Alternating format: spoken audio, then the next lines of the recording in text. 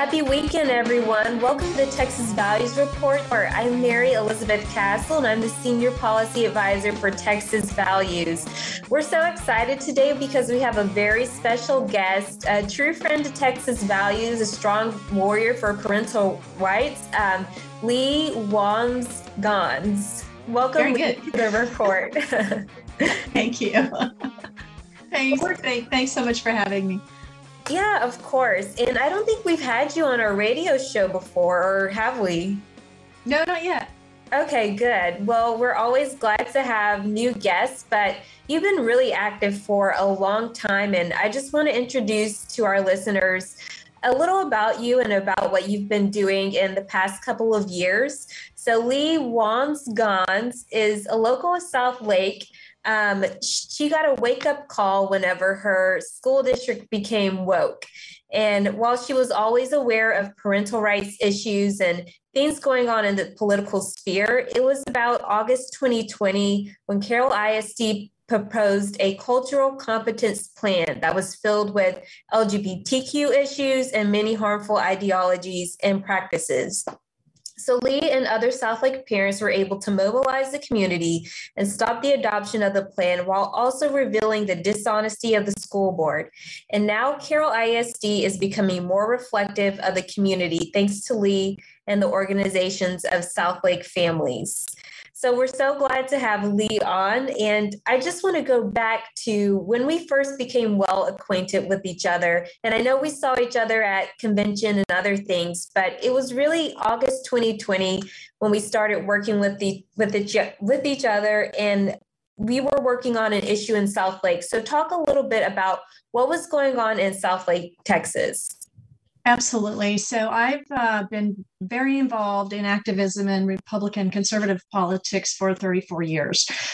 But when South Lake Carroll ISD proposed the CCAP, which was a CRT-laden, just leftist plan of indoctrination and critical race theory was in every page. It really woke people up. No one knew about it, however, and what I did was simply publish it. And I just did a landing page, not even a web page, and just started putting ads out there and targeting South Lake residents. And literally, I didn't have to spin anything. I just cut and paste verbiage from this CCAP Cultural Competency Action Plan. Some of the things like making kids admit their white privilege, like punishing microaggressions, intended, unintended, verbal, nonverbal. It was a horrible document, punishing children. And it literally said that they wanted this documented throughout their entire scholastic year. And some of the extremists were proposing to also send that to future colleges or future employers. Was just a liberal hit list for conservatives, right? So I published it hoping if I could get like 300 people involved or active to go to school board meetings and talk, that would be a huge success, because in my town, as in many towns, the school board was a social club and no one spoke against it, and no one was aware. So when I just put this out on social media, again, thinking 300 would be a huge success, within 48 hours, I had 3,000 parents sign. And so from there, I had the ability to push the entire plan, links to the plan. The school district would move the link. So I hard embedded it into email so they couldn't move it. It was quite a movement, and we had an army. And when we first met, Mary Elizabeth, you guys came to South Lake on that famous August 3rd school board meeting and testified, and really just showed up from the beginning. And I don't know that I've ever adequately thanked you guys for that, but that meant the world to us. Yeah, well, we're happy to get involved anytime we can, but like you mentioned, that plan was egregious. I remember there was even a hotline, right, that students could call if they felt a microaggression and there was no type of due process. And if you called that hotline, that student would get in trouble. And like you said, it would go on their record, something that could be carried on to college and beyond for the rest of their lives. So it was a very egregious plan. And we're happy that we were able to get involved. But I think what's really unique about Southlake and the work that you're doing is how you were able to empower parents to really get involved. We love coming to testify and coming to help parents do what they can, but we're really proud of Southlake parents for, taking the torch and continuing to fight these issues. And with that said, many parents feel lost when it comes to going to these school board meetings or getting involved in their children's education. Explain to our listeners how you started Southlake Families. It started with you sharing the emails with the link, but how did you start the actual Southlake Families group and Twitter page? Well, actually, as many movements do, leaders just kind of rise to the top. So Tim O'Hara and I launched the PAC, and several people showed up with these incredible skills, from a legal committee and a publicity committee and all of that. We held an event, and Alan West came and spoke at it. And as you know, he's a fabulous motivational speaker.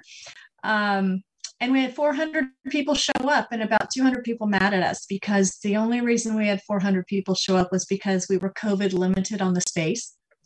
Oh, wow. So, yeah.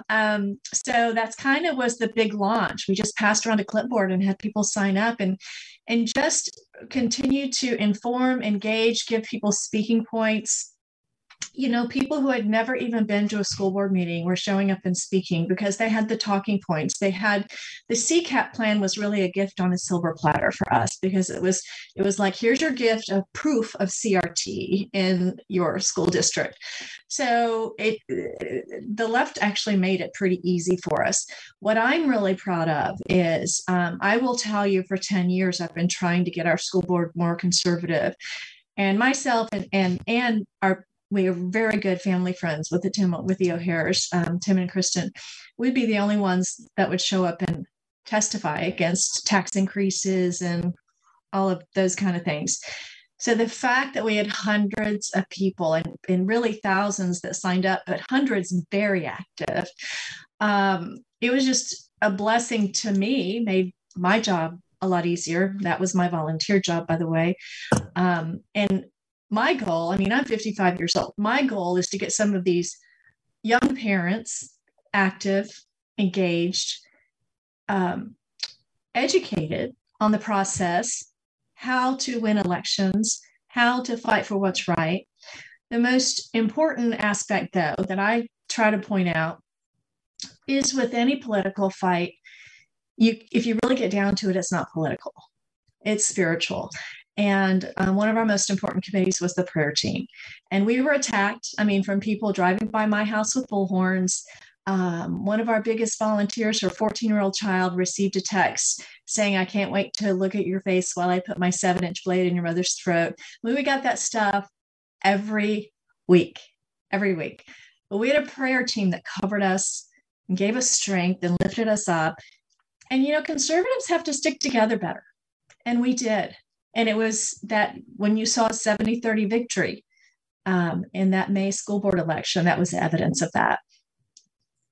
Wow, that's amazing. And like you said, it can get really tough when we're talking about education for children. It should be something that we're all on the same page for. But you have these extreme ideologies coming into the school district, and the people who represent those ideologies, a lot of times they have really aggressive tactics, and they don't want to listen to our side or our conservative ideals. So it can be very intense, and it can be a spiritual battle, especially when you're talking about wanting your child to still be able to express their Christian beliefs in schools, still have an education that allows them to still receive Christian education, even if it's a public school. It can be very intense as a parent. So I congratulate you all for including prayer and really standing up for what you believe in as parents. But you touched on something that I did want to talk about, and that's changing the school board itself. Because a lot of parents, they get so used to fighting the school board, thinking, oh, they have to be extremists forever. It's a hard, hill to climb. It's a hard fight. I'll never get someone on there who thinks like I do. But you and Southlake parents were actually able to flip the school board and make it more reflective of your community. Describe how you were able to do that and tell our viewers how they can do that in their area of Texas.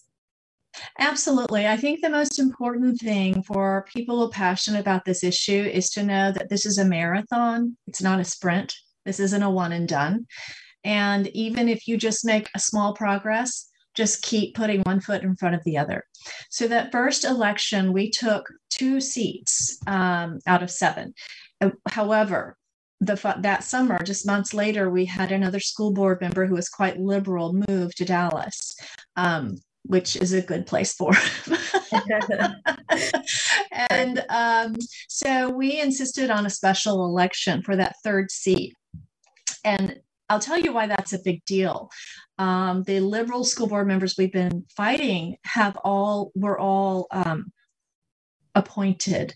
They would schedule people resigning to where they were within the legal period in the law of where the board could appoint their replacement. And so you say, well, that's fine because they have to be elected when that comes around. Well, as we all know, it's a lot easier to get elected as an incumbent than as a new person. So when we found out that gentleman was resigning, we put a full court press on. The talking points were, we want an election. We want our voice to be heard. So we got the 3rd spot. Now, there was a gentleman already there. So when we got that 3rd spot, that really gave us 4 out of 7. And so what we're doing now is working for 2 more spots. One is that special election running again. Okay. But then we have 2 other spots in addition to that coming up. So this May, we have 2 positions on the ballot, one that's already run and another one. That will take us to the 5 spots this May out of 7. The following year, the remaining 2 spots are up for election. So you have to think long term. This isn't a one and done. It's never going to end. Also, I'd like to point out the long term. My kids are not in public school. I took my kids out 10 years ago. My encouragement to people, whether you're homeschool, private Christian school like my family, when you look at the news and you see Antifa marching in the streets and you say, how can so many young Americans be so lost and hate America? It's because people like us pulled out of public school and left it to the leftists. And our kids are not going to be the majority in society. Those public school kids are going to be the majority in society. And it is a mission field, even if our kids aren't in it. Our tax dollars go to it. It is our responsibility as Americans and as Christians to have the most American public school system that we can possibly get. And it requires people who homeschool and are in private Christian school to also remain in that fight and work hard to protect all of our kids. No, that's very good, because I hear from some people all the time, well, my kids are out of school, or I'm just a grandparent. But like you said, when you see these things on TV, when you hear these kids saying these anti-American ideals or these LGBTQ ideals, you have to wonder where it's coming from. It's coming from the public schools. And you can sit back and say, well, my kids are okay, or I don't have kids, or, I'm a grandparent. But it's really important to think that this is our future, like you said. All of these kids, they're going to be the people who are, working at the stores. They're going to be in the businesses. They're going to be working alongside your children as well, or maybe in the hiring process of your children as well. So it's very important that we're putting all kids on the right track, and we're standing up for Christian ideals, even in the public school, and not leaving those children to the whims of all these leftist ideologies. So I think that's very important, that if you're just a citizen who's concerned about what's going on with kids these days and what they're learning, then you can get involved at the school board meetings as well. That's right. That's right. It's really important. I firmly believe that the left has known for a long time. I mean, this takeover of our schools by the left has been going on since the 50s, and conservatives are just now waking up to it. I always say it's never too late as long as you're breathing. So as long as we're breathing, we can still try to save this and make a difference. And I firmly believe the only way to save our country is to take our public schools back from the leftist ideologies and the people who hate America. That's absolutely right. Now let's talk a little bit about what you've seen in these leftist ideologies as far as specifics. So what have you seen in regards to critical race theory, sex education, gender ideology happening in Southlake and other public schools? Well, in just our neighboring district in Keller ISD, the book, a mom found the book Gender Queer in the library, and that is graphic depictions, not just words, but illustrations of gay sex, oral sex, instructions on how to do all of the above. It is really horrific. So the left, you may notice, is distancing themselves from critical race theory because they've learned, in Virginia and in Southlake and in cities across the nation, that it's a losing battle, that parents are showing up and standing up and fighting for their kids. They've moved to call people who don't want pornography in schools book burners because they think that's the winning slogan of the day. We have a candidate in Southlake right now who literally has a campaign photo. It's one of her campaign advertisements in front of a bunch of books. And she has a t-shirt that says freedom, and that's the FREADOM. That is a liberal movement. And one of those books in the stack in the advertisement is Gender Queer, which has these horrific pornographic images. Even conservatives who are 100% against the book banning or book burning, as they call, they look at this book and their mouth drops open. People have no idea what's really in their schools. And unless they go look, they're never going to see it. You and I am much older than you. We never had this in schools. I'm a result of public school. I mean, I couldn't have got my hands on that if I looked for it. This is purposefully pushed in front of our kids. And I will tell you, during our experience, the one thing I want to be really clear about is I had so many teachers reach out to me privately, many in tears, saying, I'm only staying because I have 3 more years to retire. I'm only staying because I'm trying to protect these kids from the wall that they're pushing on them. But thank you for what you're doing. Please keep it up, but I can't say anything publicly. And honestly, most of the material that we got in this whole campaign came from the teachers, because they are being, they're those woke teachers that only want to push this ideology, but there are a lot of really good teachers who don't. They know this is harmful to kids. They know that this the sexualization of children is scarring for life, and you can't unsee things. The normalization of pedophilia in the schools, the normalization of homosexuality in schools. I always say, this is not about heterosexuality or homosexuality. I say, stop trying to sexualize our 6-year-olds. Right. It's really insanity what's happening in the schools right now. Right, exactly. And you hosted a showing of the documentary Mind Polluters in Southlake. And that's a very descriptive documentary educating parents about what's happening in the schools in regards to the sexualization of children. Talk a little bit about why you think that's so important for parents and even elected officials to watch that documentary.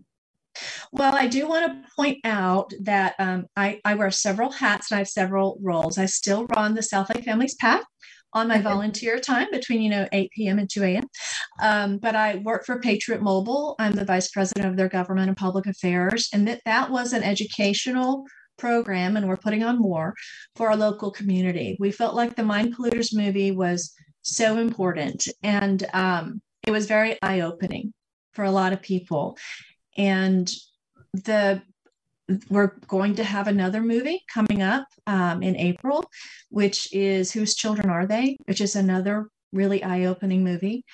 We're going to keep doing those things at Patriot Mobile because we feel like it's our responsibility as a conservative Christian mobile phone company to help engage, inform, and involve our local citizens.